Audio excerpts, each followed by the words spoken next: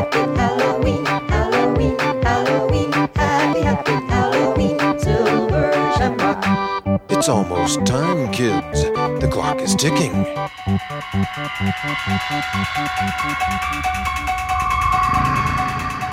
The boogeyman is coming.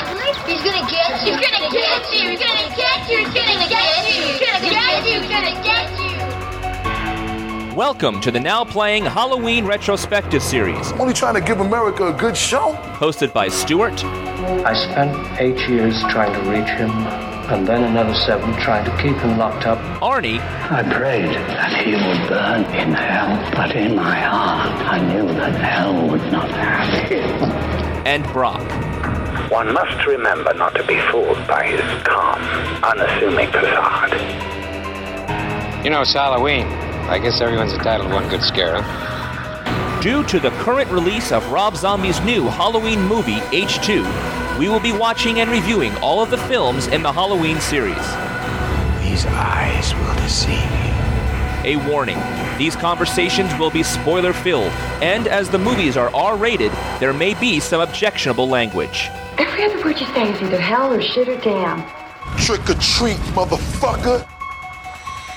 Today we're discussing Halloween, John Carpenter's classic 1978 movie. This is Brock, co-host of Now Playing.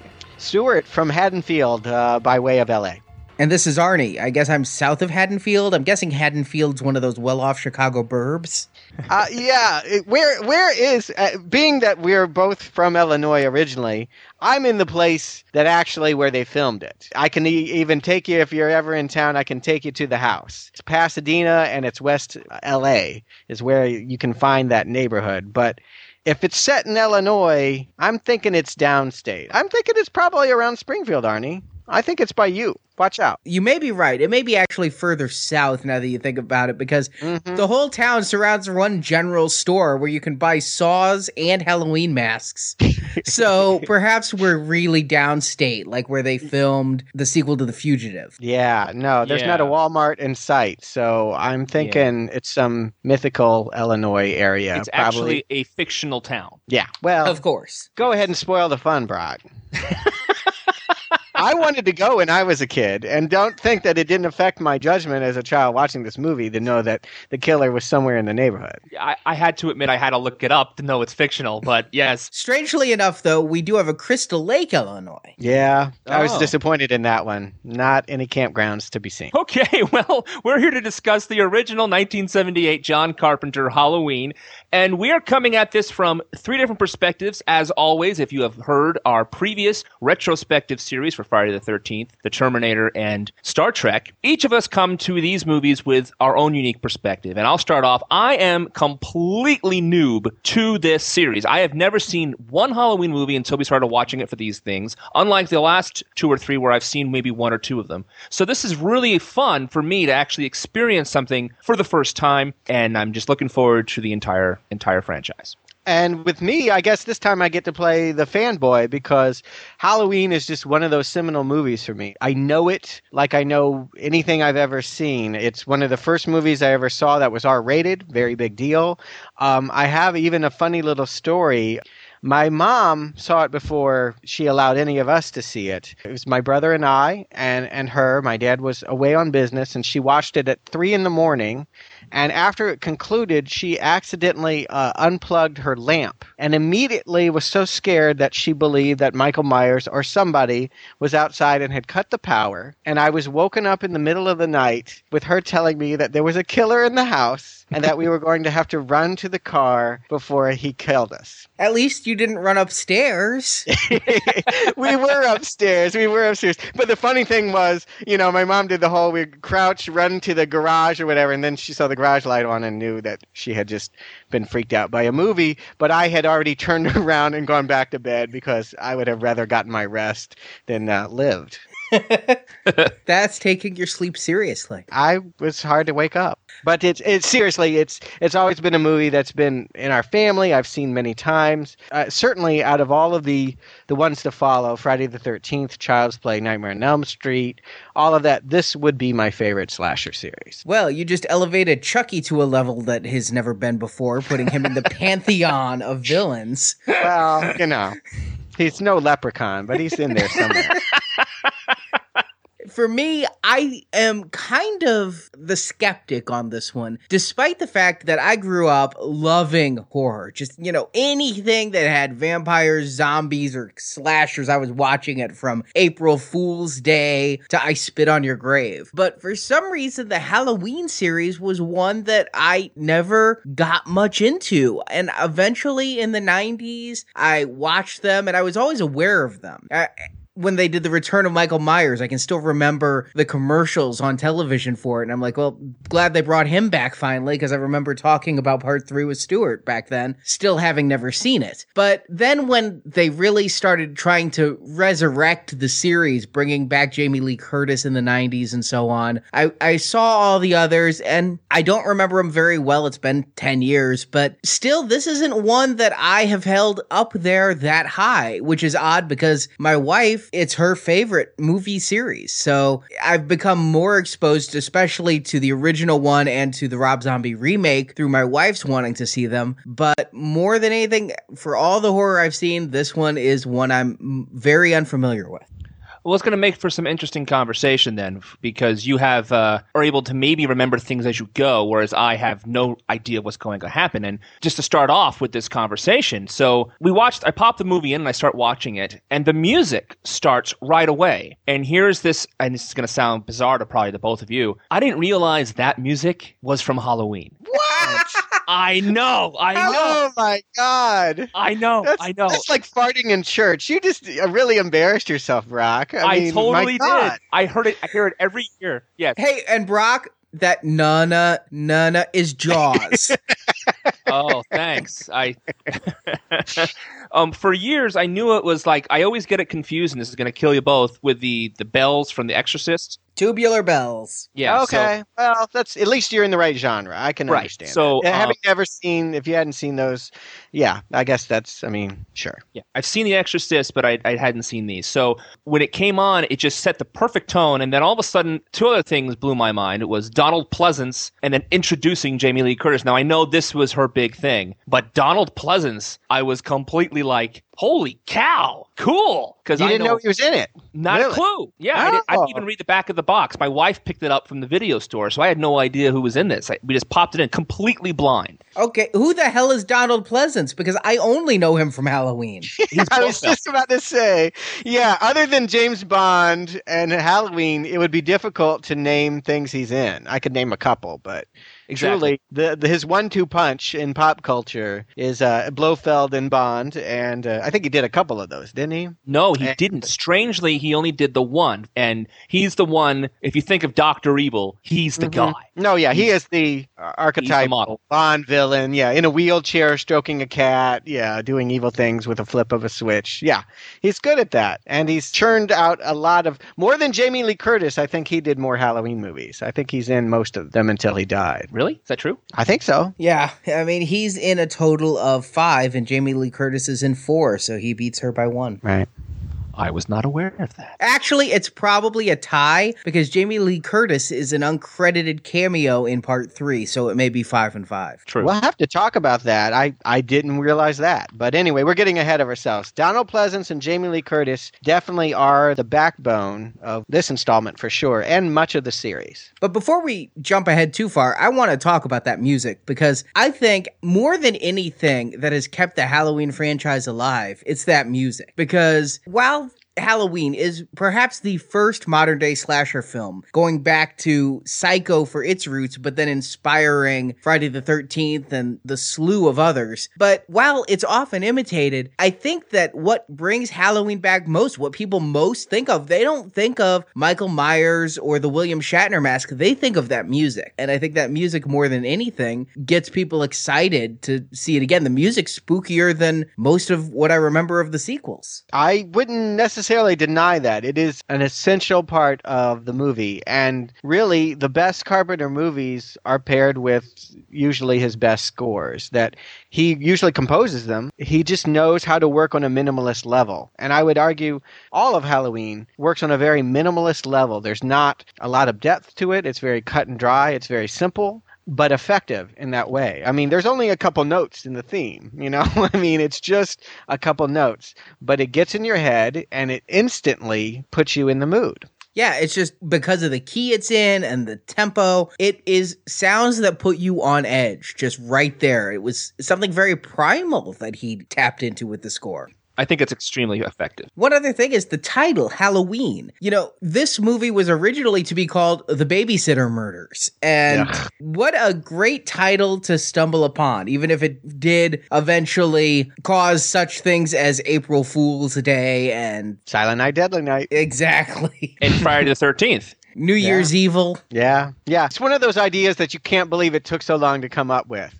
Like, why didn't someone think that naming Halloween as making that the name of their horror movie would be an effective way to market it? Why did that take so long? Exactly. I don't know, but it's so simple and so minimalist, and yet it's once you come up with the idea, it's like, well, of course, that's perfect. So right off the bat with the music, they have this fantastic opening scene with the opening murder that is almost all, if not completely all, point of view of this kid. Well, we find out it's a kid. Oh yeah, that's the brilliance of it. That's the last beat of a very effective 2 shots. It should be said, it's 2 shots for that opening scene, and that's what makes it so impressive. Not only that, they give you a hint. They show the kid getting the knife out of the drawer, so you have a hunch that it's a kid because they have the clown arm, the suit, and that little hand. So you're like, what the hell? Is that a clown? And then you see it through the mask. What his point of view is when he puts the mask on before he attacks the girl.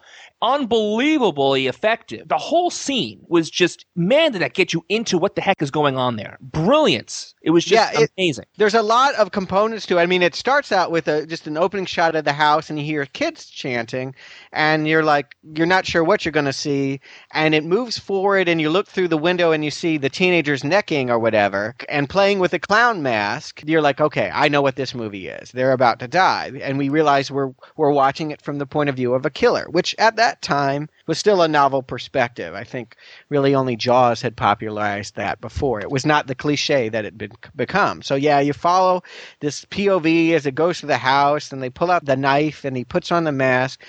It's interesting, though. The boyfriend comes down the stairs and leaves. Now, he had the opportunity right there, if he were just a savage killer, to go after him right there. There was never going to be a better shot to kill someone than right there. He doesn't. He goes upstairs, and we're hearing him breathe through the mask, and he's approaching this girl who seems unaware. She's at a vanity, combing her hair, and then she sees him and says, Michael. So we know that there is an awareness between these two characters. She's not necessarily horrified that someone with a knife wearing a clown mask is in her room, as most of us would be.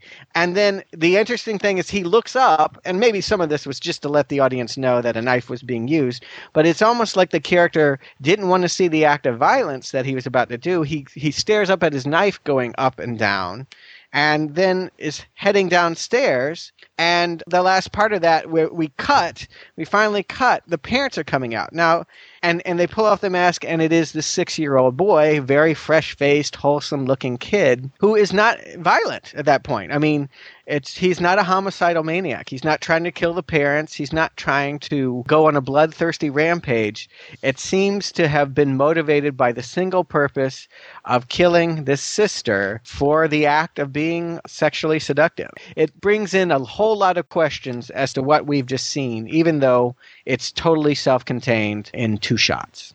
Yeah, and what I like about this is I don't know how much they really researched serial killers and psychological disorders, but the fact that in this movie, just in the beginning scene, it sets it up and it carries later that this boy has some disorder where he prefers to be hidden behind a mask, and that they did it in the early thing, and then later when he escapes as an adult, one of the first things he does is runs for a mask. That really resonates with me as creepy. creepy because that's realistic. Mm-hmm. Well, I don't know if it's realistic. I don't know that many serial killers. Didn't you used to wear a mask, Arnie? Only to see Nightmare on Elm Street movies.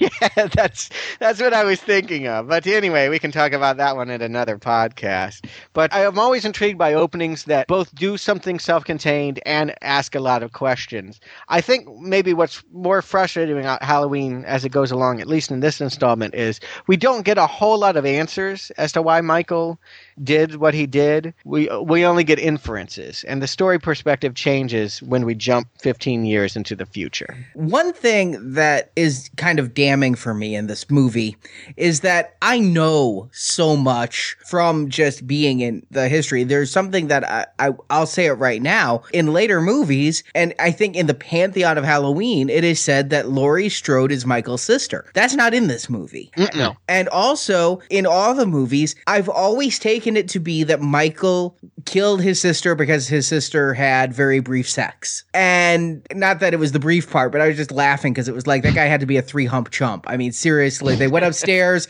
Michael gets a knife, and the guy's out the door. It's like, wow. Mm-hmm. I remember being a teenager too. So I can only think that he was going to go get something to prepare because they hadn't done the deed yet. Oh, I thought they were done. He was saying goodbye. You're right. And she was nude. I mean, they were done. Yeah, it was quick. You're right. That's very quick. But I always took it as, again, going into these psychological disorders, Michael watched his sister having sex and then killed her. And that's I mean, not to take this where it shouldn't go, not to be like, oh, that's deep, man, and pass me a joint. But seriously, there's something fucked up about it. No, I will make the argument here that when this perspective shifts to Jamie Lee Curtis, this is really the story about a loss of virginity and the fear of a woman to have sex with a man, because he becomes this sort of minimalist character. He just has this mask, he's featureless, and he's operates only by a knife. It's all about impaling. There's no really other method of killing. It's all about sticking her, and she's got to protect her kids, from this, and it's all paired with, we can talk about this in a minute, but it seems that it's always being paired with the idea that she's a loner and not dating boys, and that there are boys that she's interested in, but she's fearful to go out on a date with or to talk to, and that it really becomes... They both got some sexual hang-ups, is what I'm saying. Michael's got his issues with sex from a very pre-sexual age, and Jamie Lee Curtis' character does as well. Laurie definitely has her own issues, and it's funny how they, without ever having to bring up the whole family connection thing in this one, how they mirror each other. Mm-hmm. You brought up the fact that the first opening scene is so effective with its only 2 shots. The entire movie has a lot of long shots. And what I love about this movie, and I talked a little bit about this in Friday the 13th when they were setting up certain scenes, especially at the beginning of Friday the 13th Part 2 was one long take. Here they did a lot of that. And what they did with that was great because it really added a sense of, for lack of a better word, creepiness. For example, you see this Michael's shoulder and you see Jamie Lee walking away. Or even when you have a lingering shot with of Dr. Loomis outside the hardware store and you see, Michael driving behind him, or you see the shots linger so much that you're waiting for Michael to pop out and then he doesn't, and he doesn't, and he doesn't, and finally he does. Like, they play with you so much because they have such long takes to do it with. It really sets up a sense of, I don't know when he's going to come. And you really feel like the unknown is so strong in this movie. It makes it so effective, and that's why he is such a creepy and memorable character. I agree with you. I feel the real star here is Carpenter and his director of photography, Dean Cundey. They've obviously been students of Hitchcock. A lot of these setups feel like Hitchcock shots, the way that he would set up a long take and to use suspense to build with the framing of things, so the things happening in the foreground, things happening in the background, characters, Michael coming, sitting up and coming towards someone and the other person not knowing because he's out of the depth of field. It's all very classically made cinematography, very well done. It's using a weakness and making it a strength They didn't have a lot of money for this movie. It's evident. There's a lot of low lighting situations, and there's some of it is just flat out underexposed. But because they've created this world where it is so dark, they really have a lot of fun with characters, Michael particularly, stepping out of shadows at inopportune times. You really get the sense that the darkness is really doing much to create the suspense. There's that wonderful shot right at the end when it's almost like the light comes up on him with like a greenish kind of tint to it on his mask when she's standing against the wall and he's like maybe in the closet or something, and it slowly comes up. Brilliant shot with and the lighting. And you know, they always talk about this when the original movies are low budget and they do so well, and when you give them more money for the sequel, something's always missing. It's because these artists need to use what they have. The classic example, of course, is Jaws, and even Raiders of the Lost Ark. They didn't have all the money, so they had to do what they could at the time, and out of it was born just genius moves. And this movie is chock full of those, and it was just wonderful to see something as simple as what I call simple as a slasher movie really take it to a different level, because we've seen so many movies now about murderers. This one just seems like a whole different class. Well, I don't know if this is what you're speaking to, but I can say one thing that seems very distinctive when comparing this, having seen all the Friday the 13th very recently, is that this feels less like an exploitation flick. With Friday the 13th, I definitely get the sense that a lot of the joy comes from watching the visual effects of the deaths. Like, how do we cut a throat? How do we do all these effects to show you gore? That's not the emphasis in Halloween. It's really about setting up suspense. The killings themselves are relatively little blood. The TNA factor is relatively small. Carpenter is really not trying to sell you an exploitation film. He is trying to make a suspense film like Hitchcock would. If Hitchcock were an independent filmmaker in Southern California, he probably would make a horror movie much like this. I noticed when I was watching, people get stabbed, but there's not a lot of blood splurts or blood at all. Maybe a small little bit here and there, not a lot of blood. And when I'm watching this thinking, when the kid is up on the wall and he just stays there, how there's no blood dripping down because they didn't have the money for the blood. Who cares? You don't need the blood. It's not what it's about. He chokes people because there's no blood when he choke people, so it's really convenient. But you still don't care. And it's just amazing. I don't think it's all about the money. You could have gotten some Karo syrup and some food coloring, which is what a lot of these places use. I think it was a stylistic choice on Carpenter to keep the blood down, and it may be something as in they don't want the X rating that they're afraid they're going to get, and they can't afford the reshoots.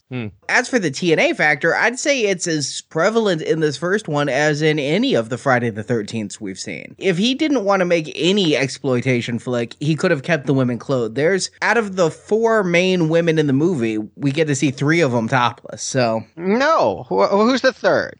I'm counting Michael's sister at the beginning. Michael's sister, the blonde in the bed who gets killed with a phone cord. Yes. Well, that one, yes. But the other one, we do not see breasts. No, she just wears her shirt. There's a very awkward scene in which she's melting butter on the kitchen stove, which is... I got to tell you, I had so many flashbacks about a world of older technology from my youth watching this movie. People talking on corded phones, people just calling each other that live across the street from one another. All of that was just, it was taking me back to a place that doesn't exist anymore. But yeah, she's melting butter and then for some reason spills so much of it that she has to take off every article of clothing on her body. Right there in the kitchen. Right there in the kitchen, and then walk it outside the house to the back house to the shed where the laundry machine is. But if that's just a backside shot, I don't think we ever see. That's right. Okay, you don't see nipple. You get to see side boob, but no nipple. It's very brief. I feel like someone that was more concerned with making their money at a drive-in or a B picture would be much more focused on how do we give the kids what they want, the blood and the TNA. Carpenter approaches this much more it's a much more classy film. Mm-hmm. I just wonder how much the X rating and the MPAA might have had to do with what they did. All I can keep coming back to whenever I see naked women in a horror movie is the fact that the reason in A Nightmare on Elm Street that Wes Craven didn't put nudity is he felt nipples plus blood would guarantee him an X rating. And indeed, they're independent filmmakers. They don't have Hollywood backing. They need this to be able to be distributed. I think you could make the case, though, that you're just as much likely to get distribution if you go for the X and make it this forbidden thing as you are to make a tame version. Case in point, though, Texas Chainsaw Massacre, which was made a few years prior to this, also relatively bloodless and received a PG rating from the MPAA. They went back to it and argued that it should get an R because how do you release a movie called Texas Chainsaw Massacre and have it only be PG?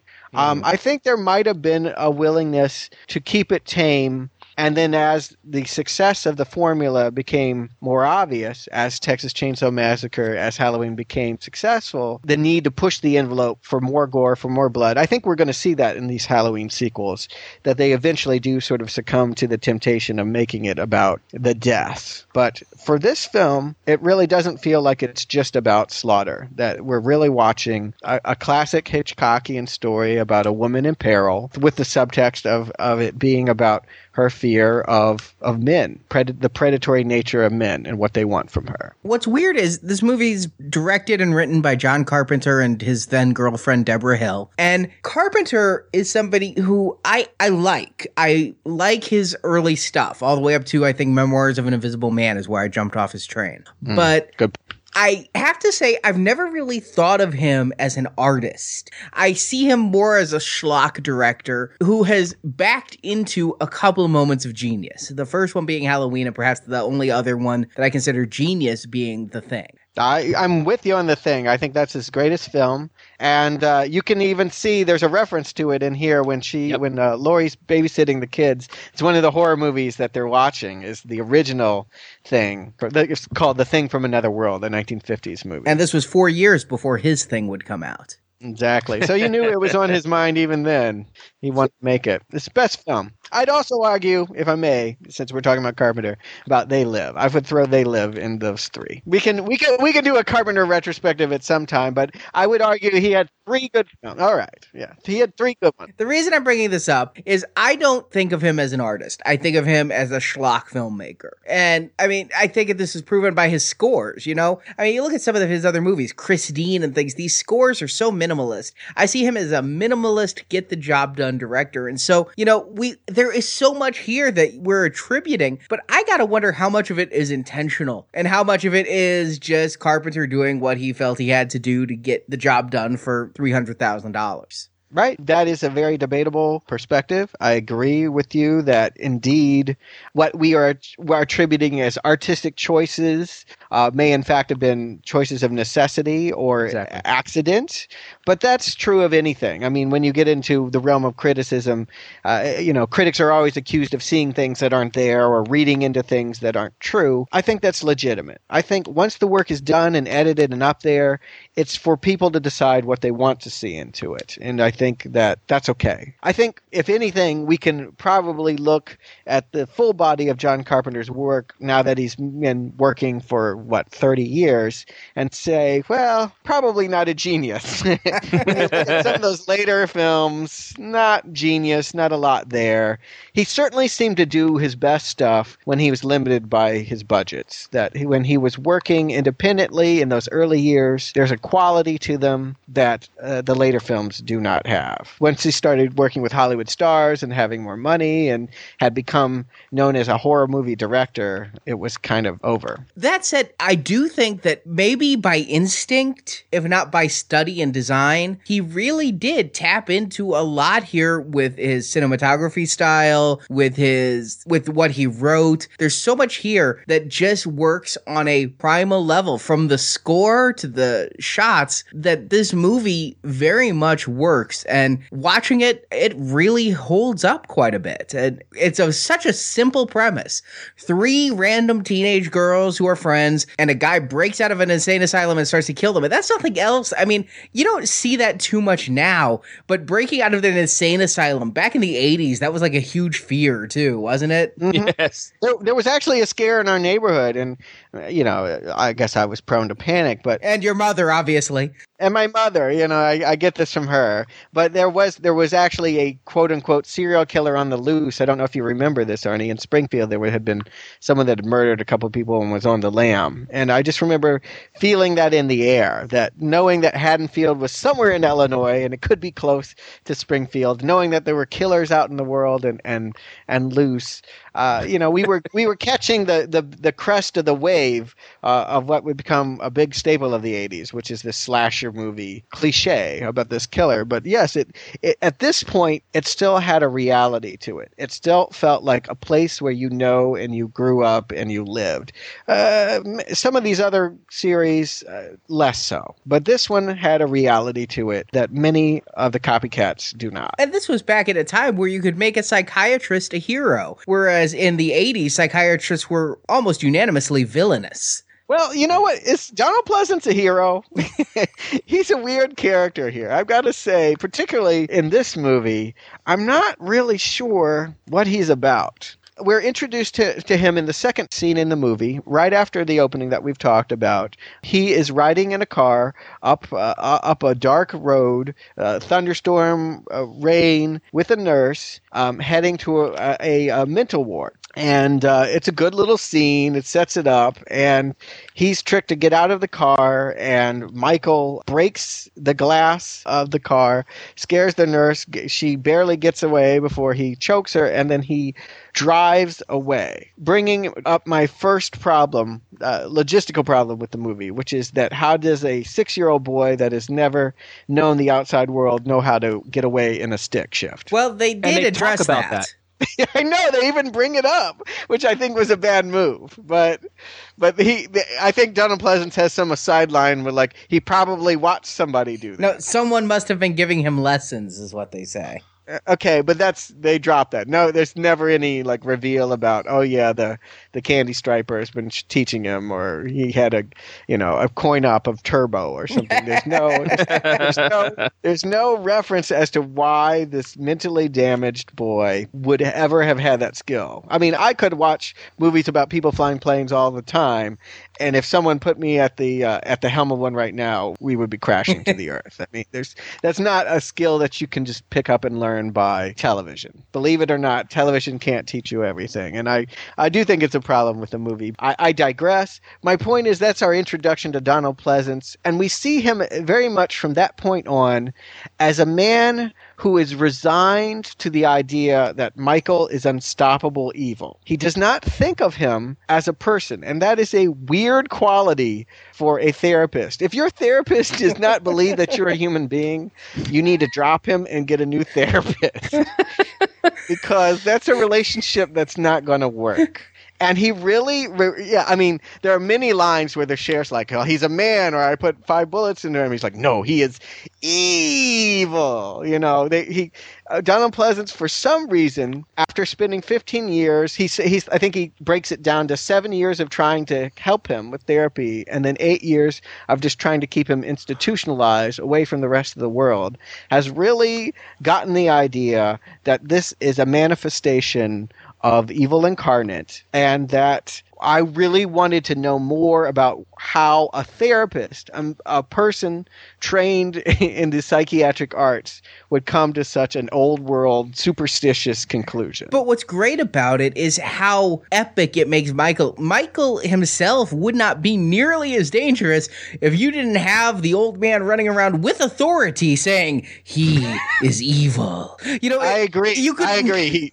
Yeah, you're right. He gives it validity in a way that you would not have otherwise. That you have this British man in small town, middle town America, telling anyone that will listen, and not many people are. I got to say, telling anyone that will listen that evil incarnate is walking amongst them tonight. I also felt that paranoia he had. Part of it was because he felt responsible that this guy is loose, and I think a lot of it was him covering his ass. Although maybe, but I do agree with you that 100% that him building up Michael and who this kid is really helps when Michael reveals himself and then starts to kill people. It really helps with the gravitas of the situation. And really, that seems to be the only reason Pleasance is in this movie, because he isn't in it a whole lot. We spend a whole lot more time seeing Laurie babysit than we see Pleasance tracking him down, and he's there just to tell us how bad a mofo is loose. That's true. Because otherwise, we would just see a guy in a mechanic's jumpsuit and a Shatner mask. Right. And it's weird, but it doesn't have the, oh shit, we're fucked feeling that comes with knowing that this guy is pure evil, to the point that his therapist thinks that he's screwed up. Right. I had to look up afterwards why Donald Pleasance did the movie. It seemed to me that it was a weird choice. I don't think I got a straight answer. The only thing I could find was that his daughter had seen Carpenter's movie before this one, liked the movie, and Donald Pleasance did this movie on the advice of his daughter. That's the only thing I could find. Well, what the hell? I mean, Christ, he's Donald Pleasance. He's not like he's some great get. Okay. He was the third choice for Carpenter. It's not like, how in the world did they get Donald Pleasance? I'm sitting here before this podcast going, yeah, he's the Halloween guy. Well, it's like Donald Pleasance was sitting at home twiddling his thumbs waiting for the phone call for work, and this is what came through. Okay. From what I read on IMDb, and take this for what it's worth, he took it because he'd always been playing villains and psychos and never gotten the chance to play a hero. So he saw this role as heroic because that's why he did it. He said, in his words, it was Dr. Loomis was the Van Helsing to Mike Myers' Dracula. Now, that's a very good metaphor. That's actually a very apt description. Van Helsing, though, is a troubling hero because he is much like Loomis, sort of driven by a mad idea. You get the sense that he's not entirely right in the head either. He's a hero just because he's got the gun and he wants to stop evil incarnate, but his attraction to it, his relationship to it, is strange and a little bit pathological. Yeah, I mean, he's definitely creepy, and I'm surprised that law enforcement's so willing to work with him. Yeah, well, they're not really, because I don't know whether the town is underpopulated with policemen. I think that town is underpopulated with adults. Don't you think it's weird that there are no adults in this movie? In the school, in the parents, like what parents on Halloween go away to a party and then leave all their children at home alone? I have a theory that they're swingers because they disappear in the second movie. They're like, where are the parents? They were at this party and then they left. Yeah. I don't understand that. But there are no parents anyway. There's one sheriff guy. He's also the father of one of the victims. He's Annie's father. And he sort of humors Loomis. He's like, okay, I'll stand around in the bush on Halloween for you, but I don't want to.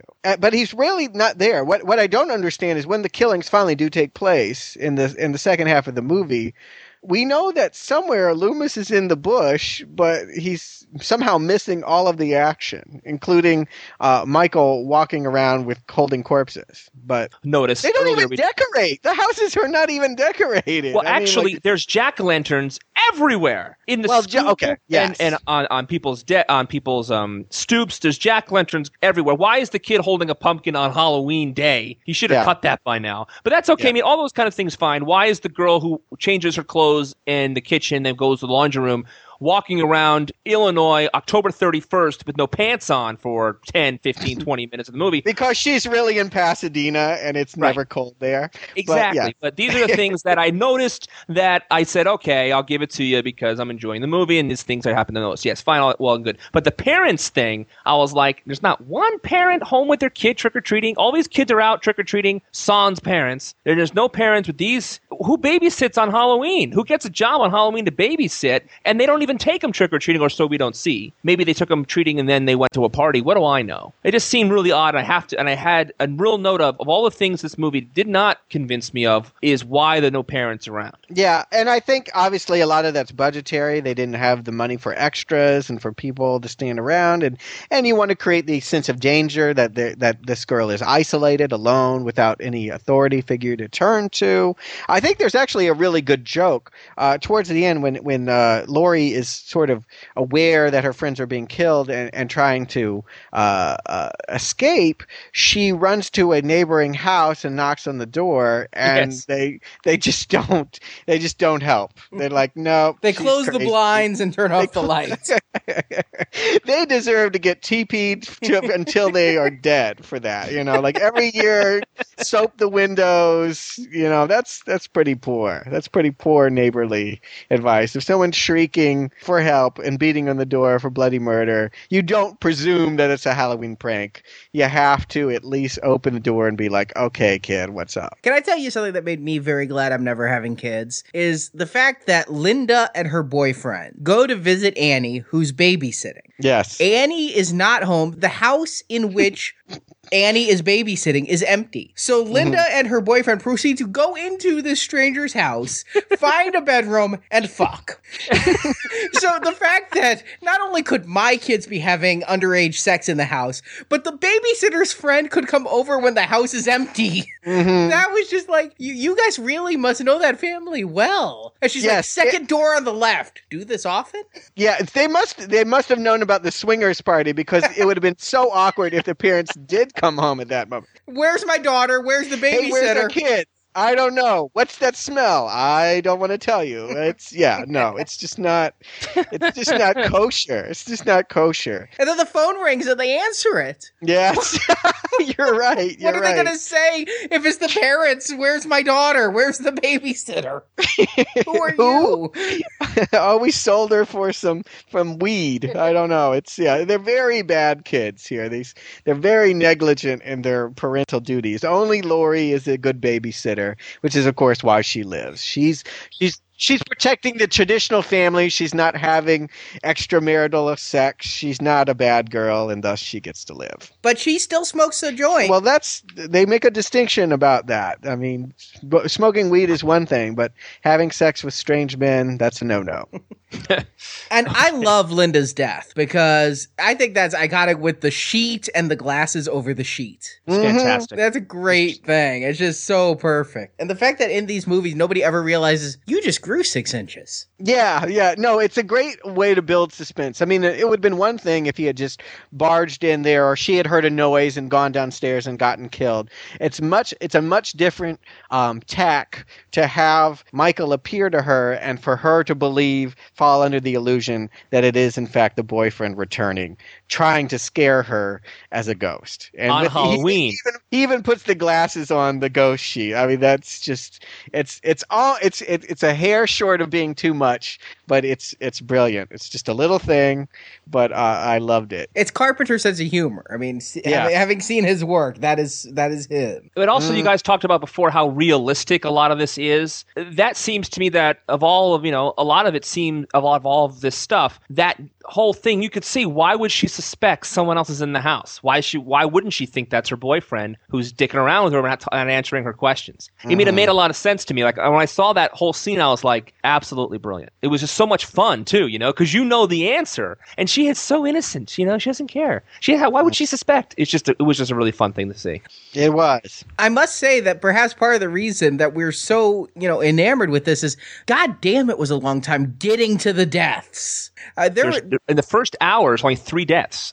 Yeah, and well, there's like 40 minutes. There's the very beginning where Michael kills his sister, and then there's this just long stretch of Michael in bushes, Michael driving around, Michael watching through a window, and babysitting. I like that stuff. I understand that that's going to be a complaint for some people because we're trained to adhere to processing things at a much faster rate. But there's something nice about the handheld camera and just the way that things linger and that they build. That he is just this thing in the background that pops out of a bush and then disappears. That I don't know. I found all of that very satisfying. To me, the pacing was right. But let me out you on something. You love 70s cinema. I do. You do. That's and true. That is your style. And I love 21st century cinema I like late 20th century cinema. This is too slow for my tastes. That period, I honestly started checking the time. I went, 30 minutes where nothing happened, 40 minutes where nothing happened. Finally, at the 50-minute mark, we started to get into some of the deaths. But well, here's the thing. I mean, I wouldn't say nothing is happening. They're building towards something. There's no deaths. What you're saying is that you're not engaged unless somebody's life is in peril. I would like to have more happening than just knowing about Ben Tramer and Laurie's crush on him and them. I like that it builds suspense, but I wish that there was just a little bit more going on beyond it. It's hard to keep me in suspense for 40 minutes where the whole suspense is, ooh, is he going to get her now? And again, perhaps that's because I've seen this movie so often that I know when he's going to get who. And so it's just kind of like, yeah, he's in the background again. Mm-hmm. I think if we had a different female protagonist, I might be inclined to feel that way. If you remember, a lot of my complaints about Friday the 13th was that I didn't like any of the people. Here's a perfect case of where I like Jamie Lee Curtis. I like her. She's just got a really compelling presence. It's not like she does anything special here. It's hard to really know why, but you are compelled to watch her on the screen. And you are with her, and I'm invested in her making it out of this. That's not true for a lot of these slasher movies. I have to agree. I think you're absolutely dead on about something here. It's how often do you watch a movie and you say, this is the movie that made the actor, Mm-hmm. And I'm not saying, again, that I agree with you. I was thinking about after I watched this movie, how many Jamie Lee Curtis movies have I seen, and how many of those movies have I not liked her in them? And I can't find the one. I can't. I mean, I like True Lies. I liked her in True Lies. I liked her in Fish Call Wanda. I mean, you name it. If I've seen her in it, I don't mind her. I'm not saying she's Oscar-worthy actress of all time. She's not Meryl Streep, but she certainly gets the job done very well, and she has this very easygoing presence that you enjoy watching.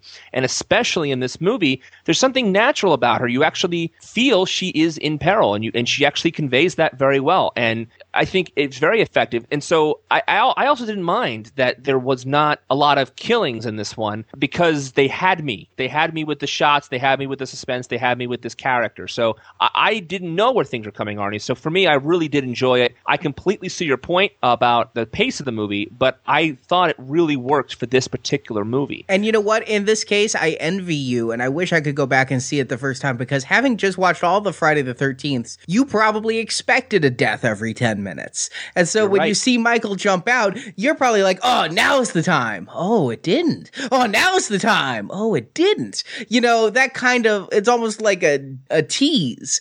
And that would be great if only the first time. Well, you know what? That's a very good point. Maybe I should watch it again and let you know, because I really had so much fun with that exact same thing you just said. I really did. I had a big smile on my face because I felt like the filmmaker was dicking with me, and he had me. He had me hooked, I had to see when it was going to happen and how it was going to happen.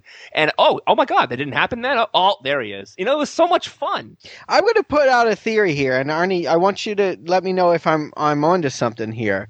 I think maybe what the difference is that when you watch a horror movie, you're rooted in seeing what the killer is going to do. And when I'm watching this, I'm invested in Jamie Lee Curtis getting away. It depends on the movie, but the fact is, for much of it, it's not Jamie Lee Curtis getting away. It's Jamie Lee Curtis making popcorn and watching The Thing. And, it takes so long before Jamie Lee Curtis even knows what movie she's in, I agree. I for me, that's part of the charm. Part of it is that I identified with that region. That time was when I was growing up. I obviously not the same age as Jamie Lee Lee Curtis, but she would have babysit me at that time. And, there's just something about the period. I enjoyed staring at it.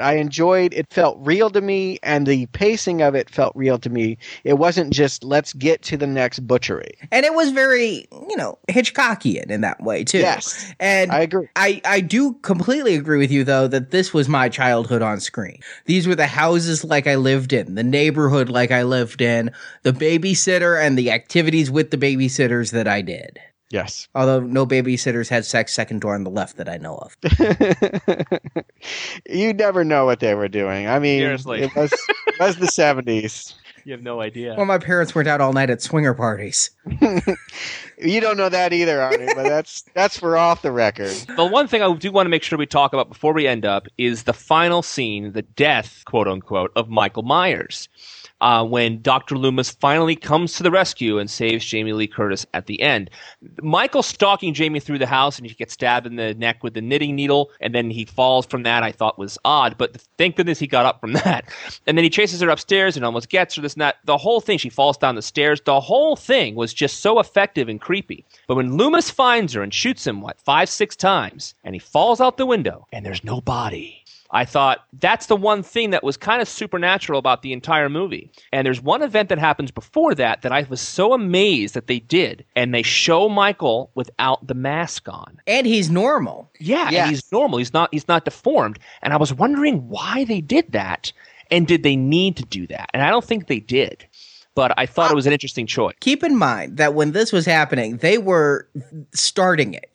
In every other horror movie after this, the mask coming off will either be the reveal, it's old Mr. Johnston, or it's a horrifying thing of seeing how deformed the killer is. Here, you take it off, and the word that Carpenter used to describe the actor who you see the face of, who is not the actor who plays Michael in every other scene. They got a guy just for the face reveal, and it's somebody who Carpenter said he wanted them to look angelic. Mm-hmm. I mean, it's mirroring the first scene of the movie, which is that when we finally had the mask taken off, it's an innocent child. And he does look childlike. There's the hair is similar. He looks like a stretched out version of what he did in the beginning of the movie. And that it's you're again left with the feeling of, how did something this normal operate with such brutality? How is this possible? How does it channel out of this being?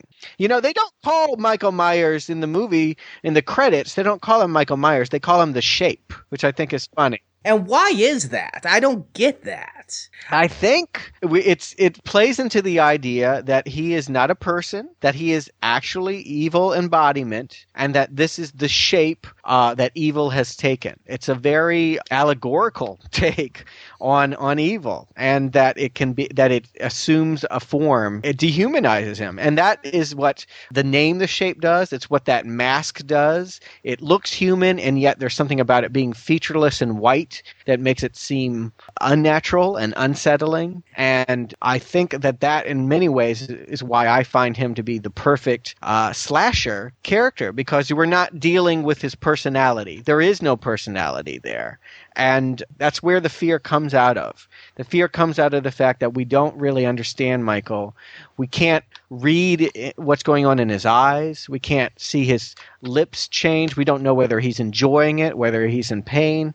We don't really understand him. The only thing we really get out of this is that in some way he was trying to make a monument to his dead sister, because he goes and takes the tombstone and puts it in the house next to the body. But beyond that, his motivations are totally cryptic, and they give us almost nothing. And that's pretty atypical of any slasher movie that you can otherwise think of. There's usually more of a character to it, which is why I theorize, Arnie, that you might prefer other series to Halloween, because the emphasis is on the killer and not the victim. Well, one thing that you mentioned there is the mask, and we haven't talked much about it, but truly, that is an off-the-shelf William Shatner Captain Kirk mask that they then painted white. Does he get royalties for this? No. Okay, he does not. He does I guess not. you wouldn't. I mean, it was just I think the company was Don Post, and they had a retail mask that they bought for $1.98. But my God, is that a creepy looking mask?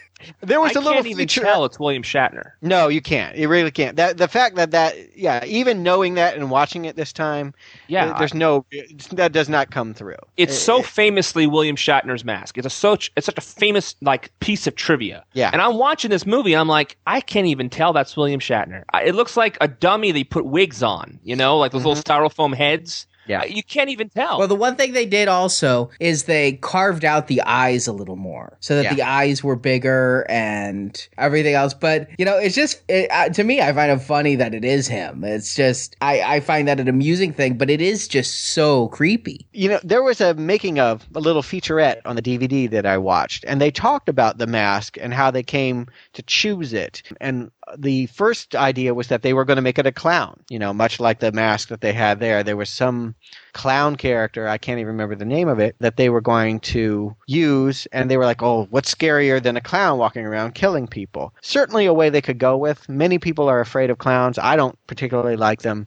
But they felt that once they had painted the Shatner mask white and put it on, that something clicked and that the whole movie fell into place. And I think, obviously, who can argue 8 sequels later, they made the right choice. As scary as clowns are, there's something even more terrifying about the shape. And you mentioned the eyes being carved out more. That doesn't give you more of a chance to see the actor underneath. Usually he's lit in such a way that it just looks like holes in the darkness. That's the thing that's creepy about this. It is almost like this isn't a person. It's the shape of a person. It's what a person should be. And somewhere underneath there is a little boy. But what we're dealing with, what is being fought here, is evil incarnate. And again, the scene where he's unmasked, very briefly, the fact that he scrambles so fast to get that mask back on, it again just makes me think that he can't do these evil things himself. He has to be seeing it through the mask. Mm-hmm. Yep. It's a dissociation tool. It's a way of not being present for it. It's interesting. And it does, there was a lot of gripes when the Rob Zombie remake was being launched that you don't remake a classic, that there's no need to go back. But seeing this one again, I can see the idea of why it's worthy to go back and rethink this from the perspective of Michael Myers. To essentially, I think what we're going to see when we go and look at the new movies is that the focus is very much on how does a child become this shape thing. But here, that's not the focus. The focus is very much Laurie and how does she persevere being attacked by evil incarnate. And the fact that in this movie, it is just so random. In Friday the 13th, those kids went into his lake. And in Nightmare on Elm Street, the parents killed Freddy. But here, these are just 3 teenager babysitters who are in the house he happens to pick. Well, yeah, the sort of one of the things that doesn't totally make sense here is that the house has been abandoned. That where the original movie has been abandoned. It's now a rental property that they have been unable to unload because people know its dark history. It's been 15 years. Wouldn't you have just gotten a bulldozer and built something people wanted to live in if it was that traumatic? Perhaps nobody wanted to live there because the gutters are falling off and, it seems in a state of disrepair. I think if I'm the realtor, I'm going to at least up the curb appeal a little bit. and Laurie's dad, in fact, the man in charge of putting it, he's a realtor. He's the one in charge of trying to get rid of this thing. There's no for sale sign in the yard. I'm like, couldn't you do a few cosmetic improvements to make this appetizing to people? Who would want to live there? I don't know. And that's right. That's where Michael gets the first glimpse of Laurie, is she's dropping the key under the mat for whoever wants the place. Who never comes, apparently, but whatever. Maybe it was Michael. Maybe Michael stopped on the way. He stopped. He killed a mechanic, stole the outfit, made a phone call, found out who the realtor was. You're right. The honest truth of the matter is, just because we've never heard him talk doesn't mean that he can't. And in fact, if he can drive a stick shift, he can probably rent a house. Talk if need of it. He could probably rent a house.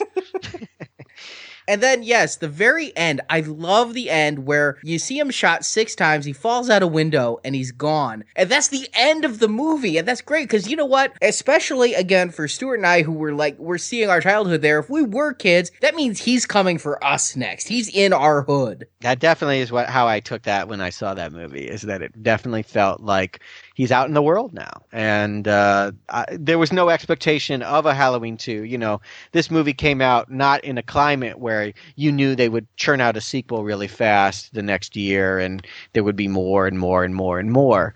It just felt like that's the end of the story, and the open-endedness of it made it a personal threat. It made it real. And how much scarier is it to walk out of a theater and just think, if you were into this movie for 90 minutes and see this killer, and at the end, the killer is still out there, still killing, and not for the sake of a sequel, but just because it is creepier to have the killer at large than it is to see the killer defeated. Now, earlier you talked about the DVD. Did any of you, I did not, I watched the Blu-ray, but did any of you watch the extended TV edition? I don't believe I did. I watched the DVD version you watched, Stuart, because I watched most of that documentary as well. Yeah. There is an extended TV edition. When this was getting ready to go out for network television, I think it was NBC, they realized that to edit this movie to fit the 2-hour block, it was too short after they cut out what they had to cut out with the nudity and all. And so when they were making Halloween 2, Carpenter came back and got a lot of the principals back together and shot some extra scenes. So it's more of the stuff you don't want to see, huh? Well, actually, I really like those scenes. There's one scene where it's 6 months after Michael kills his sister, and it's Dr. Loomis and little boy Michael trying to connect there. Oh, interesting. And then there's a follow-up scene where Loomis is in Myers' room and saying something along the lines of, like, you fooled them. Like, nobody else knows how evil you are, but I know. Huh. You know what? I feel like I might have seen that cut at some point, given that I've seen the movie many times and on television.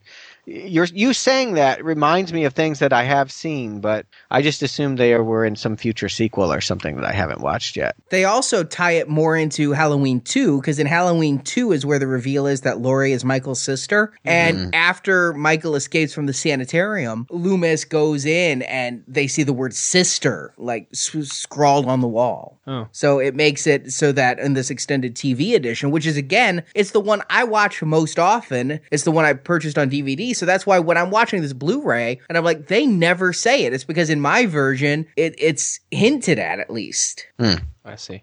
Yeah, that definitely helps create the idea that they knew about an evolving story. The whole idea that Laurie being Michael's sister is not something at all hinted at in this movie version. No, not at all. No, and for what it is as a self-contained one-off story, isn't necessary. No, and at the end when she goes, it is the boogeyman. Yes, it is, because for what they wanted to accomplish in this movie was a crazed serial killer straight out of the loony bin killing you. And when it's over, that's what you have. And he's not in this movie doing it because Laurie's his sister. He's doing it because that's what he does. Right. And I think that's creepy as hell. Yeah, Laurie just happens to have the misfortune of living down the street from the house. It has nothing to do with bloodlines or whatever they get into in the future. All right, guys. So do you recommend Halloween? Stuart? I definitely do. It's just one of those movies you need to see. I think there's a tendency these days that people don't want to see movies from the 70s or the early 80s, that they're low budget, that they're cruddy, that there's a grimy quality that is not in fashion.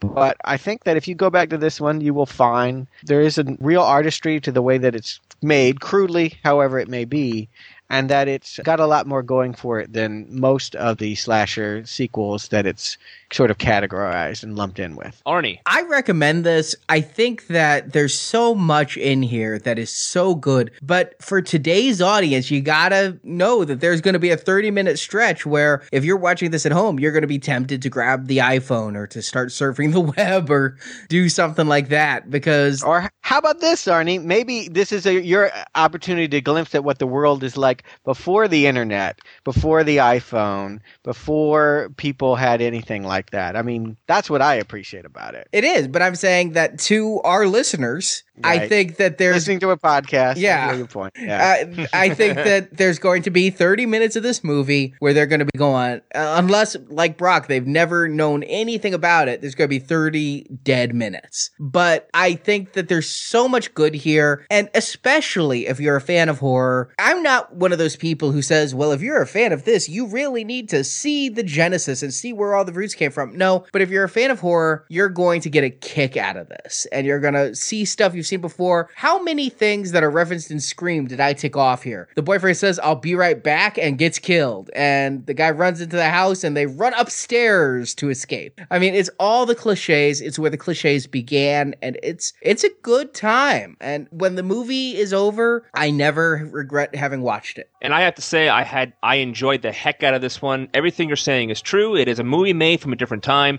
And up until, 10 years ago, it was the most successful independent movie ever made. And there's a reason for that. This movie succeeds in its mission. It is creepy as all heck. And it shows that horror movies don't have to be just blood and gore. There's more to what horror can be. And I'm not a student of horror. I'm just a guy who watches these movies with you guys. And I have to say, I really liked this one. And I do advocate giving it a chance, even though it's older. It's like over 30 years old now. It's entirely worth the watch. It's really fun. And I honestly am looking forward to seeing this again one day. Something I cannot say about some of the other movies we've watched together as a group. Okay, so that's our episode on Halloween. If you like this episode, please, I encourage you to go to www.nowplayingpodcast.com and download our other episodes in our other retrospective series. If you'd like to leave us an email, please do so at show@nowplayingpodcast.com. And if you like what you're listening to, please leave us a review on iTunes so other people like yourselves can find us and listen to us as well. I want to thank Arnie and Stuart for joining me today. Thanks. Thank you. And we look forward to seeing Halloween 2 in our next podcast. Talk to you guys later. Was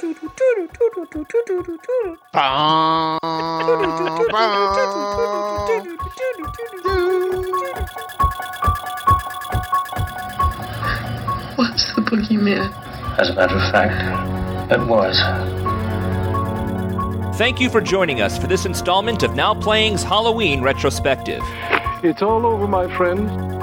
If you enjoyed this podcast, you can listen to our other installments, as well as our Friday the 13th, House of a Thousand Corpses, Terminator, and Star Trek retrospective series at our website, nowplayingpodcast.com. Now Playing is a Venganza Media production and is not affiliated with Compass International, Universal Pictures, Galaxy International Pictures, Dimension Films, Miramax Films, or the Weinstein Company. Michael Myers and all other Halloween characters and situations are copyright and trademarks of those companies, and no infringement is intended. Please stop it. Stop it now. Turn it off. Turn it off. Stop it. Stop it. Stop it. Stop it. Stop it. Stop it. Stop it. I remember proudly teaching myself how to play it on piano as a kid. I don't know why I thought it would be so hard, but it all was, two notes of it, huh? Yeah. Well, no. There's the left hand's doing the dun dun, dun, but then you got that do do do do do. It took a little bit of syncopation. I gotta say, it's not for your chopsticks knowing. You got to know piano for a good 6 months before you can do Halloween.